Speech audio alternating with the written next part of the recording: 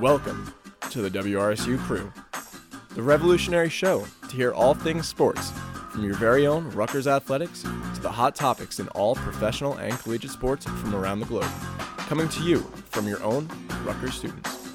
Sit back, relax, and enjoy your ride with the Crew.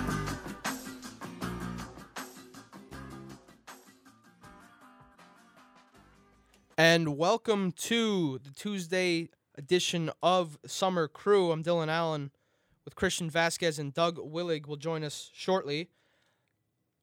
We've had some NBA action over the weekend, some big wins, some big losses, especially for my New York Knicks. They fall 3-1 in the series against the Atlanta Hawks. Not a good way to start that series, Christian. They play tomorrow night, but I guess we'll start with the action that's going on tonight, more specifically.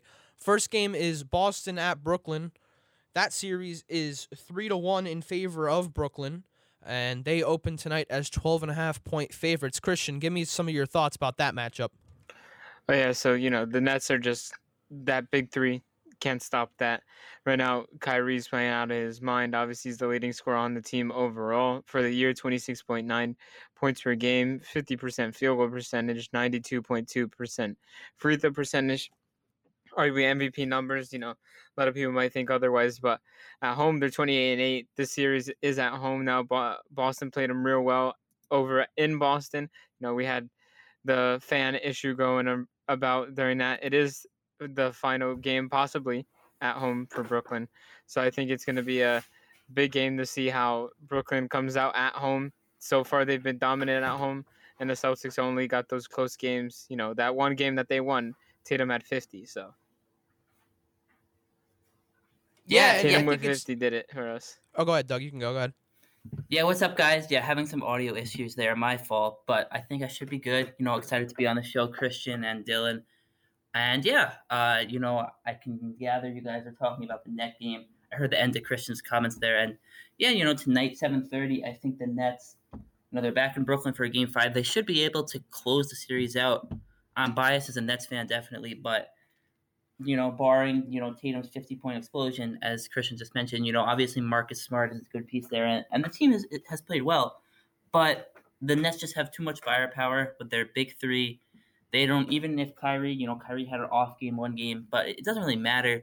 There's just too much firepower there. Even Joe Harris went off for a little bit. Like, this team is going to make it out of the first round. If they lose tonight, I'll be surprised, but I think they should be good. I think they pull the series out in 5. I don't think they want to go back to Boston for a Game 6. Yeah, and I think the big thing that Christian brought up, too, was that the only win that Boston has, Tatum had to put up 50 points. And I don't see that happening again. As lethal as Tatum is offensively, I really just do not see him putting up 50 points yet again. And even if he does, Brooklyn on home court with their big three pretty much putting up 100 points between the three of them every given night in this series so far, I don't think it'll be enough for Boston, because if Kemba Walker and Robert Williams do not play, Robert Williams brings you that defensive energy that you need. He's their best defensive player. And Kemba Walker, he has struggled this season, but he's definitely somebody you want out there on the floor during the postseason. So I just think that it's going to be too much for Boston overall. I don't think Jason puts up 50 points again. And I think the supporting cast also doesn't really help him out as much either, because in that one win, yes, Tatum dropped 50 points, but you also have to look at his teammates too. I mean, in 30 minutes of play, Tristan Thompson had nearly 20 points and 13 rebounds. Tristan Thompson is not known for putting up 20 points per game. In fact, he averaged, 7.5 points per game on the season. So the fact that they gave up 20 points to him and they only lost that game by 6 just tells me personally that, Brooklyn, even giving up 50 to Tatum, can beat Boston pretty easily. And considering in that game too, Irving had only 16 points and shot 6 of 17 overall, I think Brooklyn comes away with this one tonight. Yeah, it seems like all three of us think Brooklyn is going to win. Good to see, assuming they make it out of the first round. It hasn't happened yet. I don't think Boston comes back from 3-1. Obviously, it's not impossible, but the chances are slim, very slim. So assuming Brooklyn, it'll be nice to see Brooklyn advance. The Knicks, it's looking rough for them. They're down 3-1 versus Atlanta. I know a lot of this, I'm pretty sure that the Knicks have, a larger fan base than the Nets. There's a lot of factors that indicate that. They sold out both their games at MSG real quick, while the Nets had to decrease ticket prices. And yeah, so I feel like the Nets, even if it's a smaller fan base, I'm still happy to be a part of it. And I'm just hoping that they can make it far. It'd be nice to have a local team have success. I mean, I know in New York, New Jersey area, we have a lot of teams. And, we have seen some success, not necessarily over the last couple years, but, even within our lifetimes, the Giants have won a couple Super Bowls. The Yankees obviously have won a World Series in 2009. So the Mets made the World Series even in, I think, 15, maybe 16. You guys are bigger baseball heads, so I think you'd know that. But, yeah, we've seen some success in New York, and hopefully the Nets can contribute to that. And hopefully add a title this year. I think they are the favorites. I mean, you could argue the Lakers maybe once Anthony Davis comes back from this injury. I don't want to get too far ahead of myself. Obviously, you got to look at this one game at a time. But hopefully they can advance to round 2. Milwaukee is a tough matchup. Giannis, obviously, MVP. Not even MVP level player, just an MVP player. Has won it the last 2 years. But that'll be a tough matchup even so for Milwaukee. But yeah, still just so much going on with the NBA playoffs, lots of games going on. It's just a real exciting time to be a basketball fan. Yeah, and another thing too, Doug, as I look into this matchup tonight between Boston and Brooklyn, it's kind of crazy too that I did not expect Boston to win a game in this series. Honestly, I didn't think that they could do it, especially without Jaylen Brown. So definitely a surprise there. And your opinions, guys. I want to hear pretty quickly your opinions about the whole Kyrie Irving with the fans with the water bottle throwing at him, because that happened in the last game at Boston. Yeah. There, what are your guys' opinions on that? It's just crazy, to be honest. The whole fan situation from these probably like the past week, honestly, we've seen MSG people getting banned, with the people who throwing popcorn on Russell Westbrook. I just don't understand it. You're doing one thing to get some attention on TV, then you're banned from life. And the guy the other day throws a water bottle at Kyrie, and now he's charged with assault and battery. So why are you doing that just to get a little moment of sunshine in your day? I can't understand it. We finally get fans back, and now all this craziness is coming out. Yeah, it's a lot going on. So obviously, I think there's 5 main incidents that people have been discussing. In like the past week. Right. Yeah. Within the past week, it's been Russell Westbrook, like you said, had the popcorn poured on him. Trae Young was spit on in New York. John Morant's parents had, curse words and other things said to them. Kyrie had the bottle thrown at him, and then yesterday a fan ran onto the court after Wizards Sixers game. Right, got tackled by security. So it's interesting. You could look at it in different ways. You could say, each incident is just isolated. It's just one person that only represents, their actions and not everyone else's actions. So, they're the only person that can be held responsible. But at the same time, because this is getting so much media coverage, it's receiving so much attention. It's been discussed a lot. There's been a lot of coverage. People discussing this on social media. Players have been getting upset, they getting asked a lot of questions about it at the press conference. I think that might lead to repeat attacks, because now that this is such a discussed issue, everywhere, more people, someone might just be looking for attention. Someone that doesn't really care about sports, they might run onto the court, just to try to make a headline, try to get on TV for a little bit. Like you said, Christian, they're just trying to get attention. And I don't know how I feel. I mean, I know that I feel that this stuff is bad, and I think that's everyone agrees with that.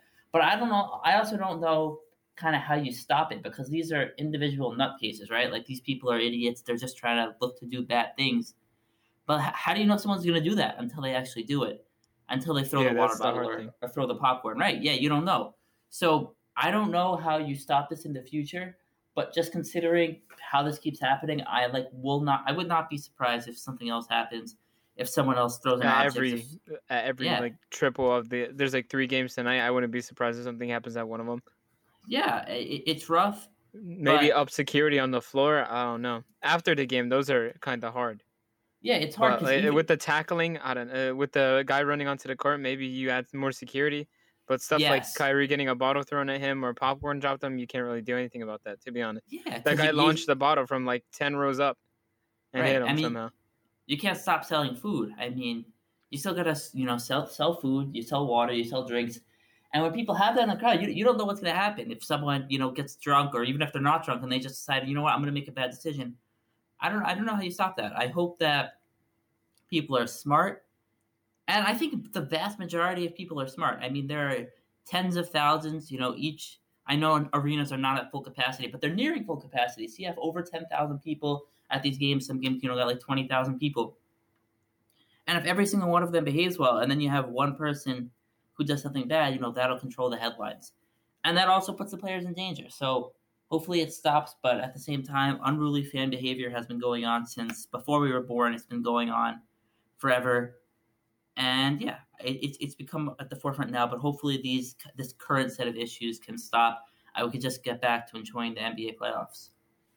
Yeah, and another thing too is, guys, the punishment that's been used to kind of combat this is, banning the fans from the arenas. Obviously with the one that just happened with Kyrie, he's being charged with assault and battery. But for the guy running onto the court who was tackled by security, he didn't do anything to the players. He just stopped the play. So he'll most likely face some kind of a ban, whether that'll be a permanent ban or some kind of suspension from attending games at that arena.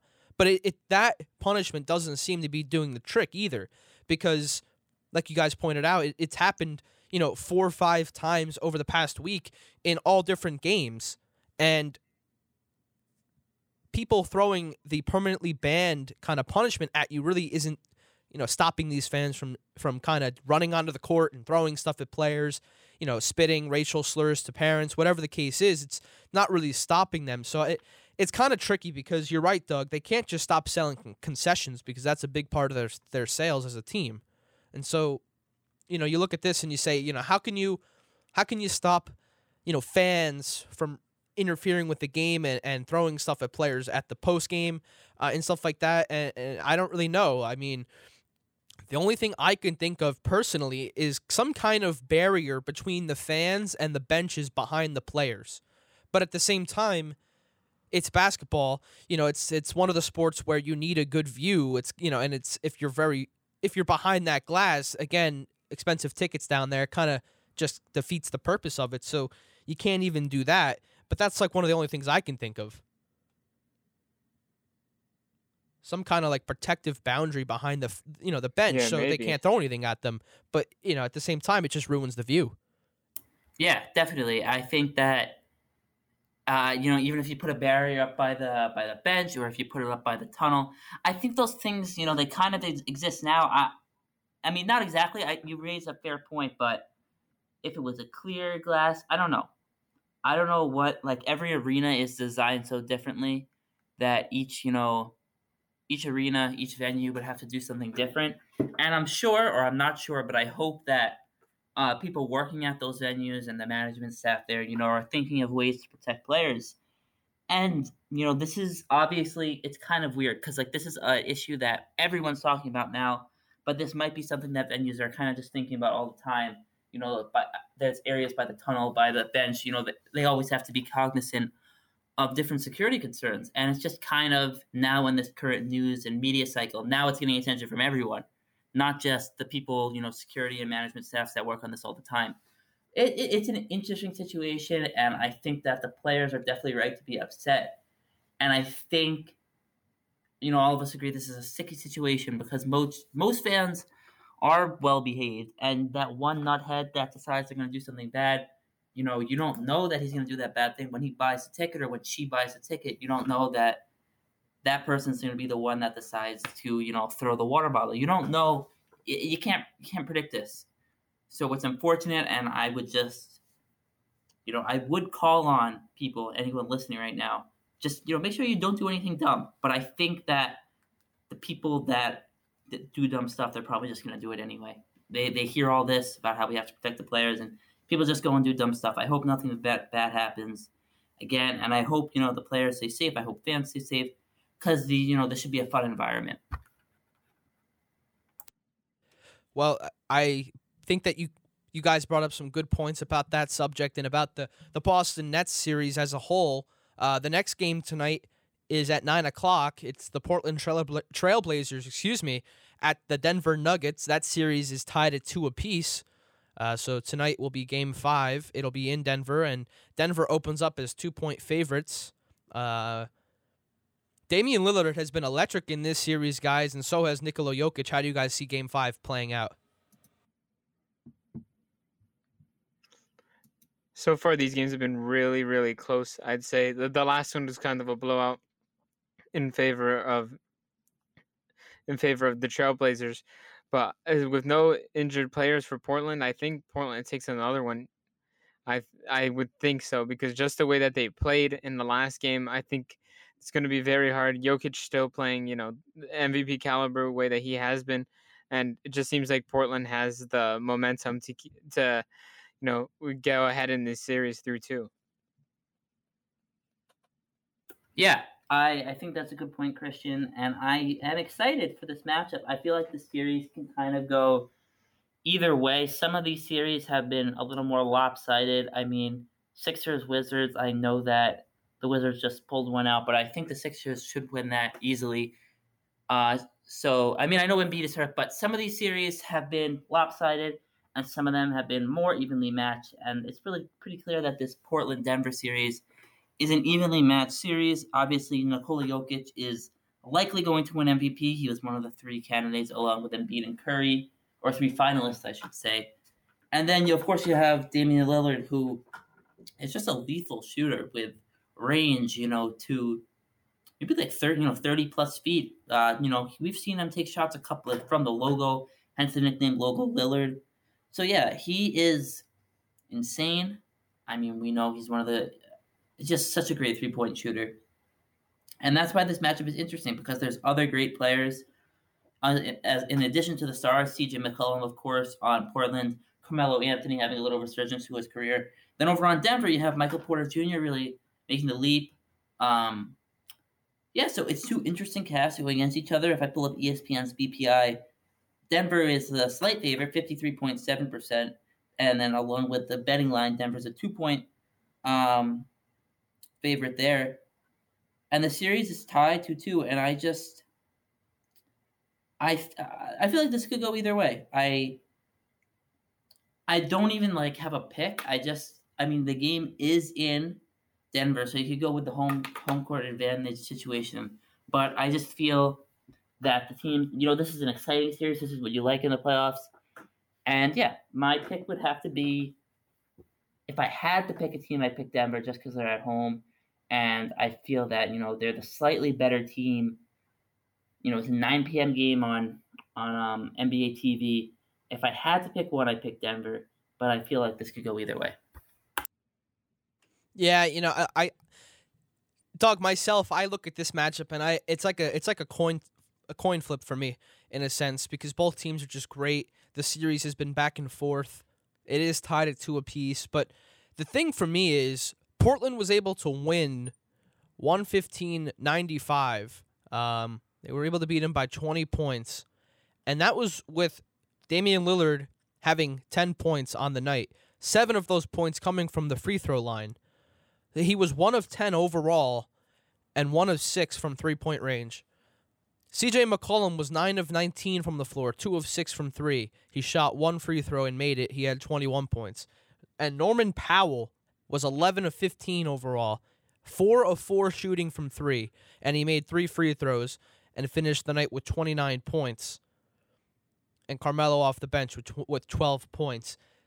The thing for me, Doug, is I think that Jokic will have a bounce-back game, because last game he only had 16 points. And the team overall shot 34% from the floor, 29.5% from 3. They just had an off night from the floor overall as a squad. I think they'll come back, especially being at home. I don't think we'll see the performance that we saw in Game 4. But what I do think will happen is I do think Damian Lillard will go back to the way he was playing in the first 3 games. Because in the first 3 games, he was putting up 40 points every night, whether they won or lost. And, the one game that he didn't do great at all, only 10 points, Norman Powell stepped up and put up 30 points, and they were able to beat him by 20. I think Portland wins this game. I know it's on the road, but I just think that with Damian Lillard there, I expect him to shoot better than what he did in Game 4. I think he'll do much better in Game 5, excuse me.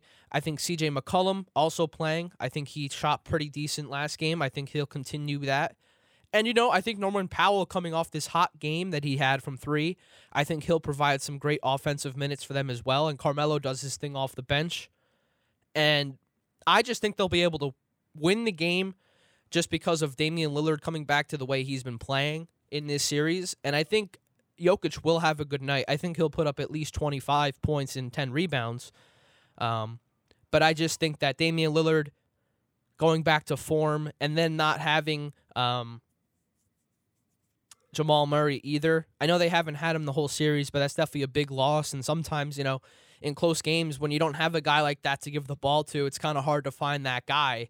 I mean, you got Campazzo, who I don't even know his first name. Facundo Campazzo, he's 30 years old. He's a rookie, and he's averaging 6 points a game, 2 rebounds, and 3.5 assists on the year. And he's playing, the same amount of minutes as Nikola Jokic in a playoff game. So when you have players like that coming in and only shooting 3 of 10 overall, giving you 12 points, 4 of it coming from the line, I think it's just too hard for Denver overall to overcome that loss of Murray, who hasn't been in the series. And I think Damian Lillard will come back to form. Yeah, that's great analysis there. And I have watched I've watched the Nuggets a little bit during the regular season. I catch a few of their games. I did like Campazzo. I know he's obviously not an elite player or anything, but he was always playing with a lot of energy. And I'm not saying he's great or anything, but I think he's quite short. I think he's 6 foot or maybe 5'11". Let's see. Yeah, he's 5'10", 195. 5'10". Word. So that's very short actually. He might be one of the shortest players in the NBA now. Yeah. Because I know Isaiah Thomas is 5'9". I think Tyler Ulis was 5'9", but I'm not sure if either of them are in the league anymore. So he might be the shortest current player. And yeah, that's not really. That's just a little interesting tidbit. I think Taco Fall might be the tallest, if not maybe Boban. That being said, that's a little off topic. Going back to the Nuggets Blazers game, I still feel that either team has a legitimate shot to win this series. It's just one of those matchups where one of those great, exciting first-round matchups. I feel like Nets Celtics is not really like that. Sixers Wizards, it's not really like that. Most of the series, or not most, but some of these series are kind of lopsided. Other series are close, and I didn't really expect them to be close. Clippers Mavs is a good example. I thought the Clippers were going to run away with that one. They ended up dropping the first 2 before tying it up at 2-2. But Blazers Nuggets, this is one that before it even started, I thought, this is probably going to be close. These are 2 evenly matched teams, and that's what we've got so far. I hope it goes 7, just because I don't have a strong rooting interest. So if whoever wins game 5 tonight, I hope the other team wins game 6, just so we can get a game 7, because those are great. Those are fun to watch. But whatever happens, I don't dislike either of these teams. I think they're both quite likable. So whoever moves on to round 2, I'd be okay with. Yeah, and if you're Portland too, this is probably a big must-win game for you on the road, because if you drop this game, you go down 3-2, and then you go back home. Let's say you win that game, but then you got to go back to Denver to win the game 7. So essentially, you got to close out the series winning 2 in a row. So, this is a really big game for Portland, which is why I think Damian Lillard's going to step up, because I feel like he really comes to play when the games matter, and he just comes out and he shows. He just if you remember last year, or maybe it was 2 years ago, I forget now, but that series against the Thunder, when they still had Russell Westbrook and Paul George, I don't think anyone thought that game was going to go 5 games. I think everyone had it going like maybe 6 or 7 just because, the Thunder had Paul George and Russell Westbrook, and they were a good team all season. But when the playoffs came along, Damian Lillard was just night in and night out, was just balling. And then come the game 5, he hits pretty much the logo shot to win the game after just a great night in that one, sending the Thunder packing. So I just think that it's when it's the big moment, the big stage, I think that's when Damian Lillard comes into play. Now, with that being said, in past years, they haven't done too well. They haven't gotten to the finals yet. They have been to the conference finals, but you look at the rest of the Western teams, and past years it's been the Warriors with the pretty much the big 3 with Durant, Thompson, and Curry. I mean, no one's really going to go through that team. I mean, LeBron he didn't even beat the big 3. So if LeBron couldn't do it, it's going to be very difficult for Damian Lillard to do it. But given that, it's, you can't look at the past and say, Portland hasn't been far in the playoffs before. You got to look at the teams that they've had to go up against. So I think with Denver, and did they not play each other 2 years ago as well, these two teams in a playoff series? Maybe. They did. They played in 2019, Denver and Portland. And that one went 7, and I think Portland won. So this game, I see it going 7. So I think, if Portland loses tonight, I have them winning the next game. If they win tonight, I have them losing the next game. I have this series going 7. Both these teams are just crazy talented. It's one of the more interesting, or I should say entertaining playoff series to watch this year. Which brings me to the next series, guys. Los Angeles Lakers at the Phoenix Suns. I mean, what a series as well. That series is tied up at 2 apiece. The game That's tonight, surprising. Yeah, the game tonight tipping off at 10 p.m. Eastern. It's in Phoenix, Arizona. Like I said, it's tied up at 2 apiece. And I believe Anthony Davis. You shouldn't. Yeah, I'm pretty sure he's not playing. I don't think he's going to play. They're extremely not. They're not optimistic about it. I think they're going to let him sit. And I also saw that Condavious Caldwell-Pope is expected to be in the lineup tonight. Expected to play. Okay. So Got it. no Anthony Davis, but KCP will be in there for the Lakers. Guys, give me your thoughts. I mean, it's game 5. Chris Paul's back. Devin Booker's still there. Like there's DeAndre Ayton's cooking. It's just going to be LeBron tonight and Dennis Schroeder pretty much, and Andre Drummond. So what do you guys think is going to happen tonight? Game's in Phoenix.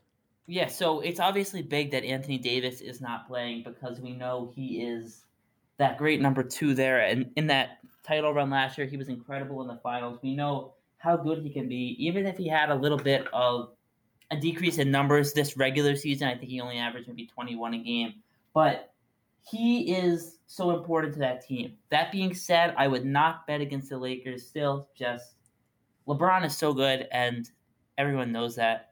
So even if AD is out, I feel LeBron, in and of himself, like whoever his teammates are, you can give him a team of just all G League and college players, and he could probably, all right, maybe not college players, but just give him a team of like anyone, and he'll probably be able to beat the Suns.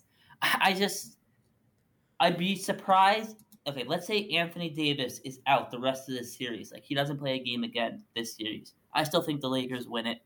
I think they win it in 6, to be honest with you. Really? I think they could win the next 2. Even with Anthony Davis out? Yes. For this game, at least. And Phoenix at home. Yeah, I still would pick the Lakers. I think LeBron goes nuclear, gets a 40-point triple-double, does whatever he needs to do. And maybe that seems bold. I know you guys sound a little surprised, but, like, I don't know. I can't bet against LeBron James. I mean, we know how good he is, right? Do we think that Chris Paul and Devin Booker and DeAndre Ayton are able to lead a team to beat LeBron? Do we think that could happen? Well, they've done it twice. Yeah, I mean, listen, Doug, the thing for me, too, it's hard to bet against LeBron as well. I mean, it's kind of like betting against Tom Brady. The difference here being his second best teammate is out for this game tonight. And outside of that, they really don't have much supporting cast. I mean, I'm just looking at last game where Phoenix won 100-92 in Los Angeles. Anthony Davis played 19 minutes. He got hurt, but he shot 2 of 9 in the game before getting hurt. He was 0 for 3 from 3. He had 6 points. LeBron went 10 of 21 from the floor, 1 of 7 from 3. He finished with 25 points and 12 rebounds in 38 minutes. And then you have Andre Drummond, 20 minutes he played, and he only had, 5 points. He had 10 rebounds, but 5 points. Then Dennis Schroeder, he shot 3 of 13, had 8 points. Wesley Matthews got the start. He had 6 points. And, Kuzma and Gasol off the bench each had 11 and 12, and Caruso had 10. So the thing here is, without Anthony Davis, there's not much else to go to in terms of a supporting cast. I mean, I'm looking at Phoenix right now. Their whole starting lineup was in double digits last game. Jay Crowder, 17. Mikal Bridges, 11. DeAndre Ayton, 14, who also had 17 rebounds. Chris Paul, 18 points, 9 assists. And Devin Booker, 17 points, 5 assists. And he did shoot 5 of 14, so he was off in this game. And they had Payne coming off the bench with 13.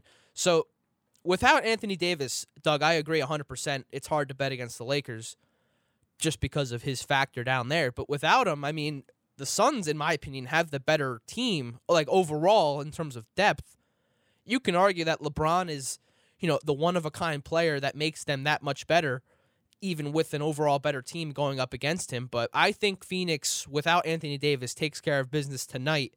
And then, come Game 6, that's a whole different story. If Anthony Davis is back, I would pick LeBron to win Game 6 if AD is back. But tonight, I have Phoenix winning and taking care of business at home.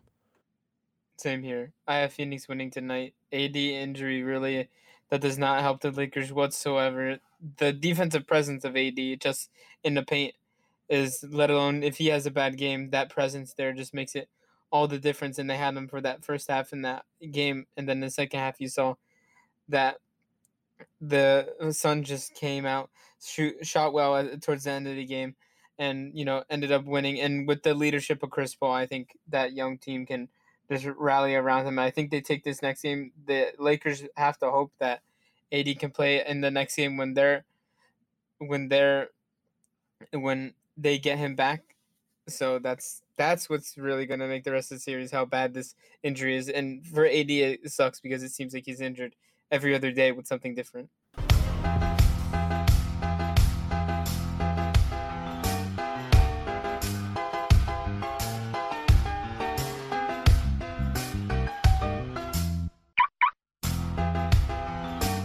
Welcome back to the Tuesday Crew. I am Dylan Allen along with Christian Vazquez and Doug Willig. Guys, we talked about some NBA action, the 3 games going on tonight. Boston, Brooklyn, Portland, Denver, and the Lakers, Suns. But it's time for Locks of the Week. And I am going to go first because I have a feeling one of you two has this one, and I don't want to be sitting here looking for a new one. So I'm just going to take it right now. I'm going to go Brooklyn Nets money line tonight. I mean, I don't think I really have to explain the pick, but I will. No Rob Williams. No Jaylen Brown. The whole series, he hasn't been there. No Kemba tonight. And it's just Jaylen Brown and a couple guys against James Harden, Kevin Durant, and Kyrie Irving. So, they were lucky enough to be able to win one of these games, and I don't think it'll happen tonight. I think Brooklyn takes care of business tonight at the Barclays Center at 7:30 Eastern, so I'm going to go with the Nets money line here. So it is minus 1,000, though, so you won't make too much money off of it unless you lay a lot of money on this, but it is definitely a lock for sure. What do you guys have for me? Yeah, so I was going to do a Nets Celtics lock as well, but then you hopped in, and that was probably smart of you because you knew both me and Christian wanted to do that too. So I'm going to shift it over just to the other NBA game, and then if Christian wants to round it out with the third one, he could do that. But yeah, Portland-Denver is where I'm going to go. Denver is -2, and they're at home, so I'm going to have them covering. And yeah, I mean, Denver is...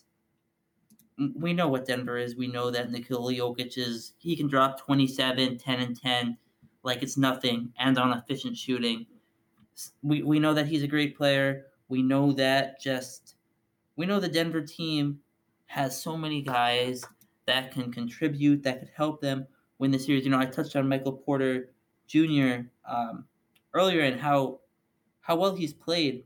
Will Barton, the small forward, is out, but I still think that Denver can win this one handedly. They'll be at home. Maybe they'll carry it out and win in 6 in Portland, or maybe I'll be completely wrong. But that would be my lock. Denver with the -2. Yep, I'll go with the next one. I'm picking the Suns in this game. They're favored by 4.5 at home. No AD for the Lakers. Last game, you could see the defense was getting to the Lakers towards the end of the game.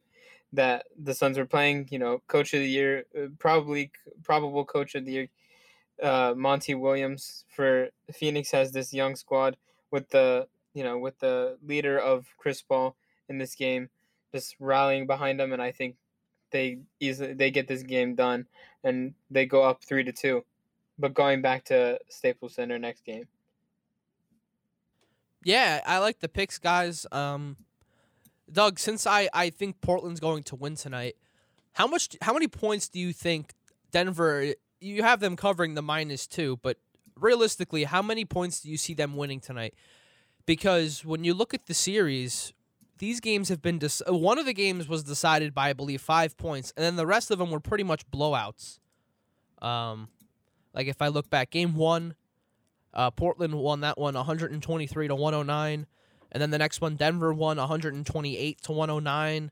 And then game 3 was 120-115 in favor of Denver. And then the last game, it was 115-95 Portland. So, with that, Doug, the -2 kind of like, it's kind of risky in a sense because it seems like these games have been kind of blowouts in a sense. I don't know. What's your take on that? Like, how many points do you think Denver's going to win by tonight? Yeah, maybe it's risky, but I think Denver wins. I think they win by 10. I'll just say 120-110. I'm going to say it's going to be a close game and they pull away in the 4th. Do I know that that's going to happen? No. But do they have the slight edge because they're at home? Maybe. Will Portland win? Will you be right? I mean, maybe. It's tough. It's definitely tough. But oh, for sure.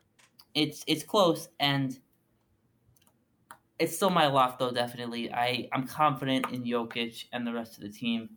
I really want to see him succeed because I know he's probably going to win.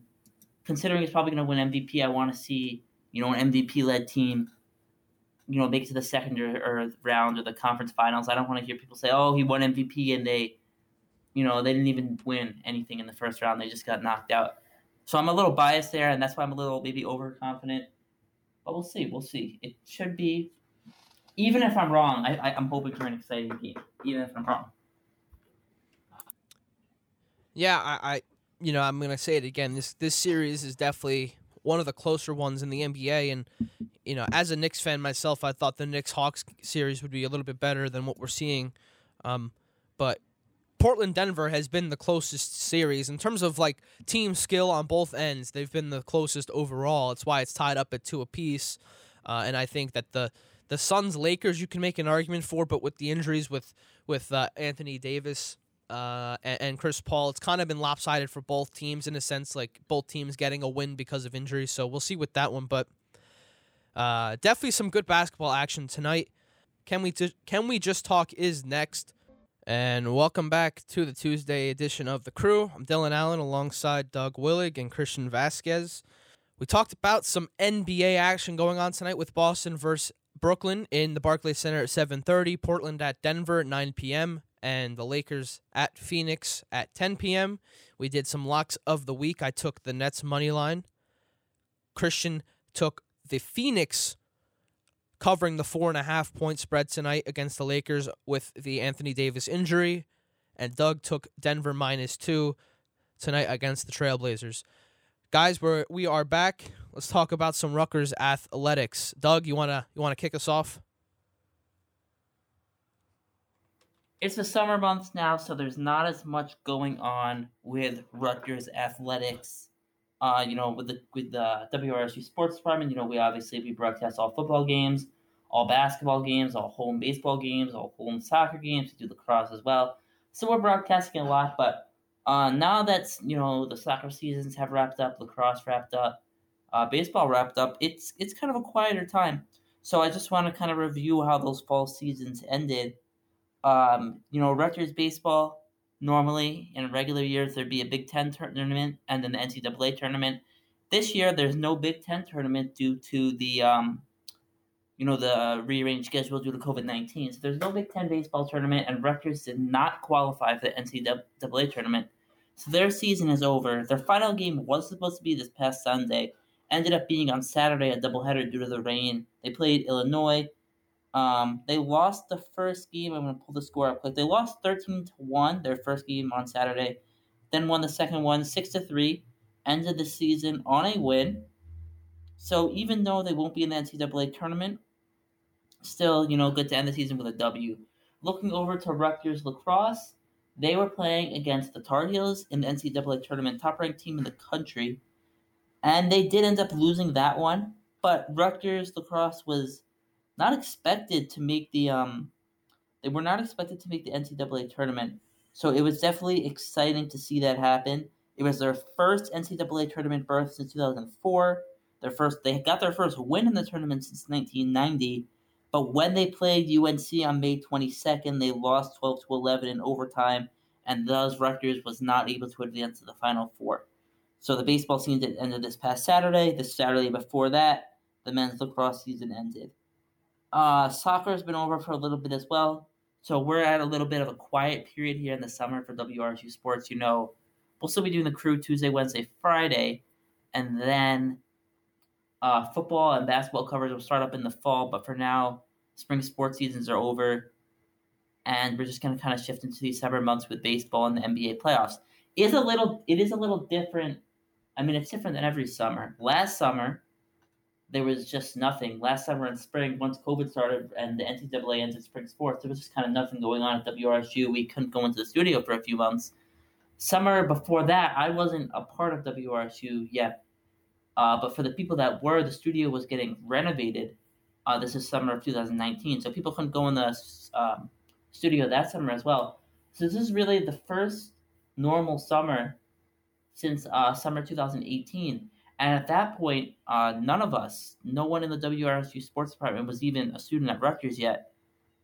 So it's just been a lot of shifting, a lot of different things going on. And this is sort of a normal summer, sort of kind of getting things back in the fall. When we have our normal WRSU programming, we'll be able to do football games with fans there. Last season, the Big Ten only did 9 games. Basketball, there'll be fans at the rack. Trapezoid of Terror will actually be that Trapezoid of Terror and won't just be a quiet place where players are playing. Geo Baker, Ron Harper Jr. should be back, I think. Not sure because we know they declared for the draft, so we'll see what happens. Just different things going on at Rutgers Sports.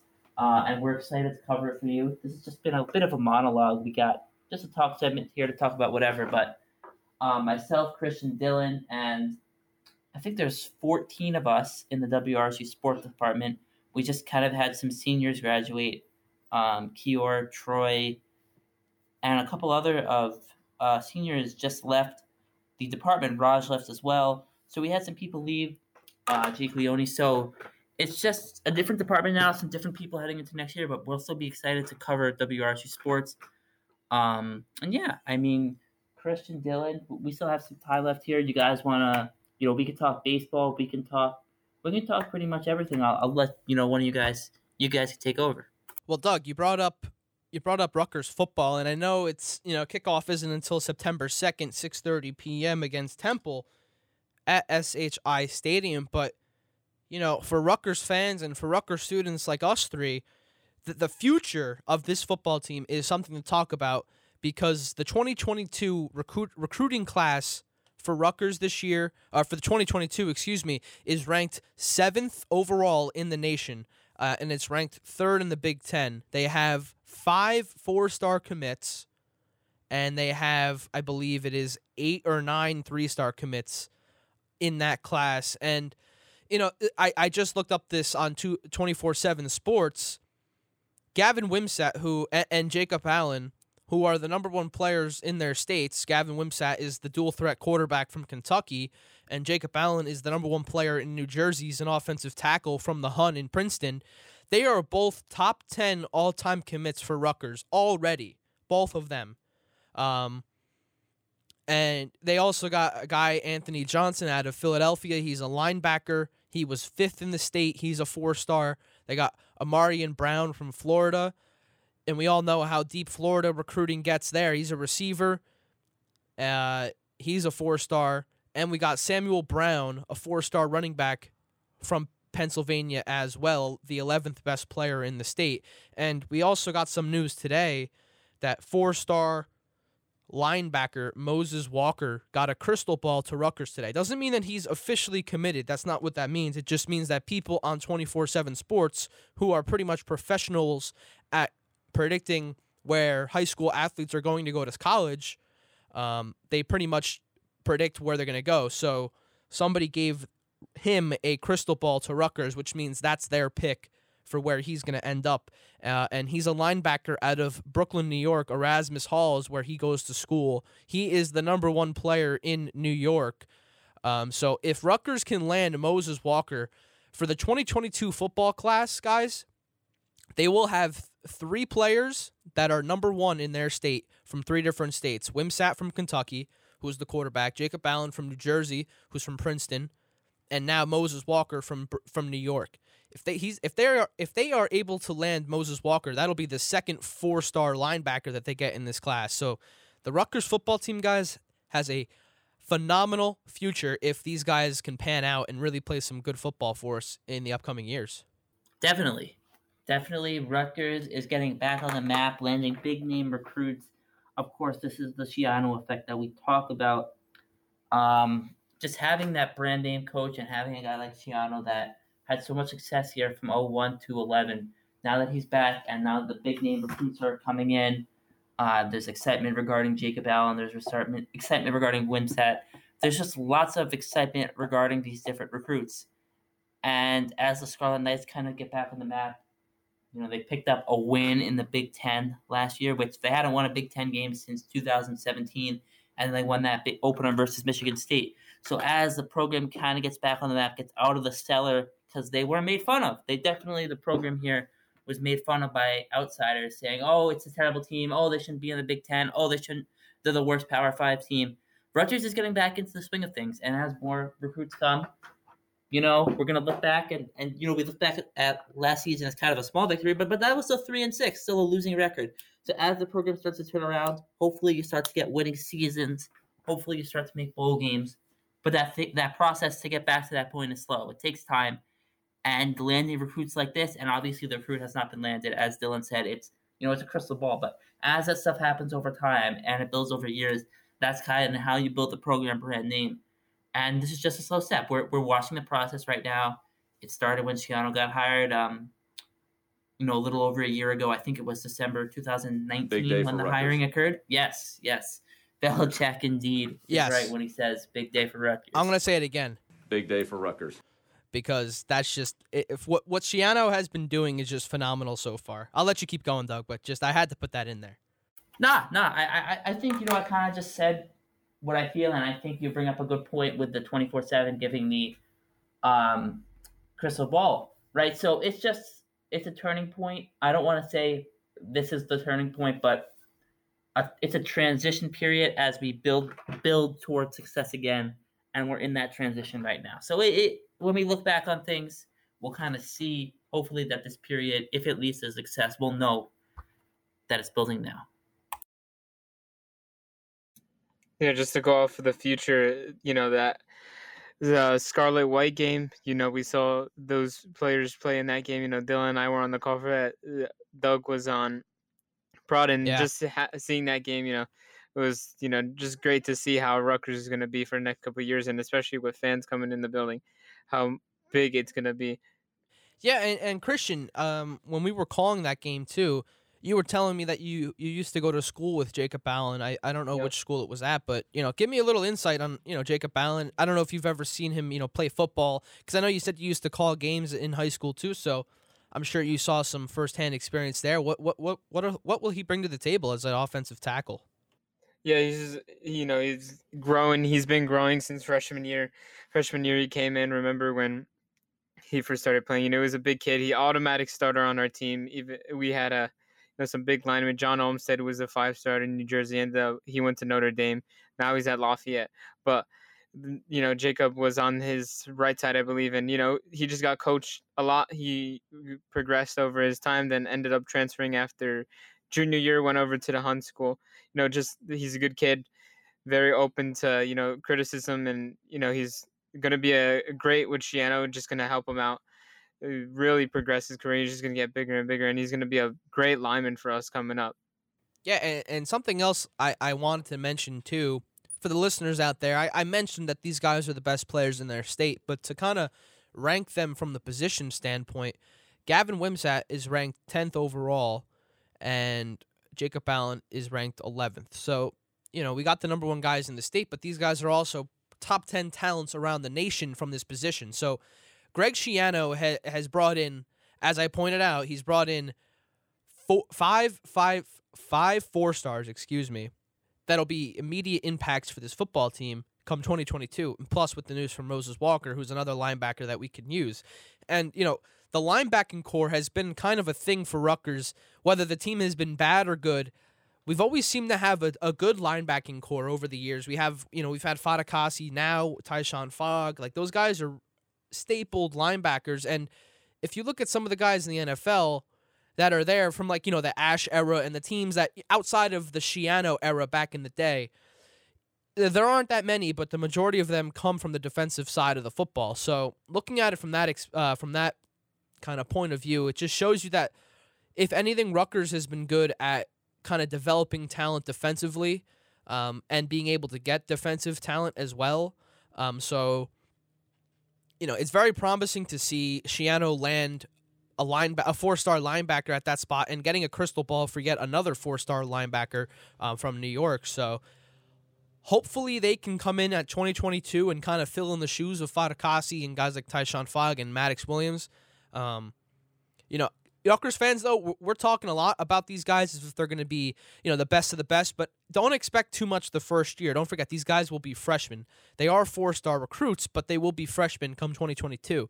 I say around 2023 or 2024, you'll really start to see these guys be more developed, and you'll see this team be better overall. Plus, I'm also banking on Schiano being able to recruit guys past that year as well and have similar recruiting classes as to 2022 going in the future to build around these guys when they're more developed.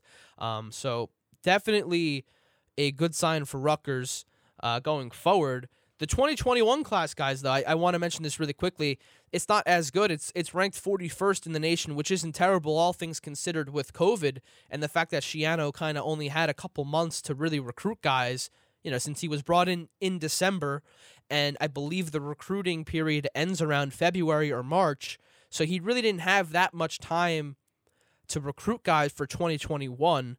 And with COVID, with no in-person meetings, no in-person tours of the campus, the football facilities, the stadium, nothing like that, it was definitely hard for not just Rutgers and Schiano, but for other programs across the nation to kind of recruit with COVID and all that stuff. But now, with the restrictions starting to be loosened up, with the mask stuff starting to go away, and more in-person activities, guys like Gavin Wimsatt, Jacob Allen, and for people going forward on that commit list, they've been able to come see the school, and so it was a bit easier for Schiano to recruit these guys. So don't expect the team to be the real deal this year or next year, or maybe even 2022, but come 2023 or 2024, I expect this team, with the talent that they have, and I'm banking on Schiano to recruit this team similar to the 2022 recruiting class. Expect this team to be a team that can go to a bowl game every year, or even a little bit more than that, whatever you guys expect. It's been, Rutgers football has been down in the dumps for years now, ever since the flood era. Rutgers football really hasn't been up to what it was back in the day with Schiano at the helm. So hopefully this is a step in the right direction for Rutgers.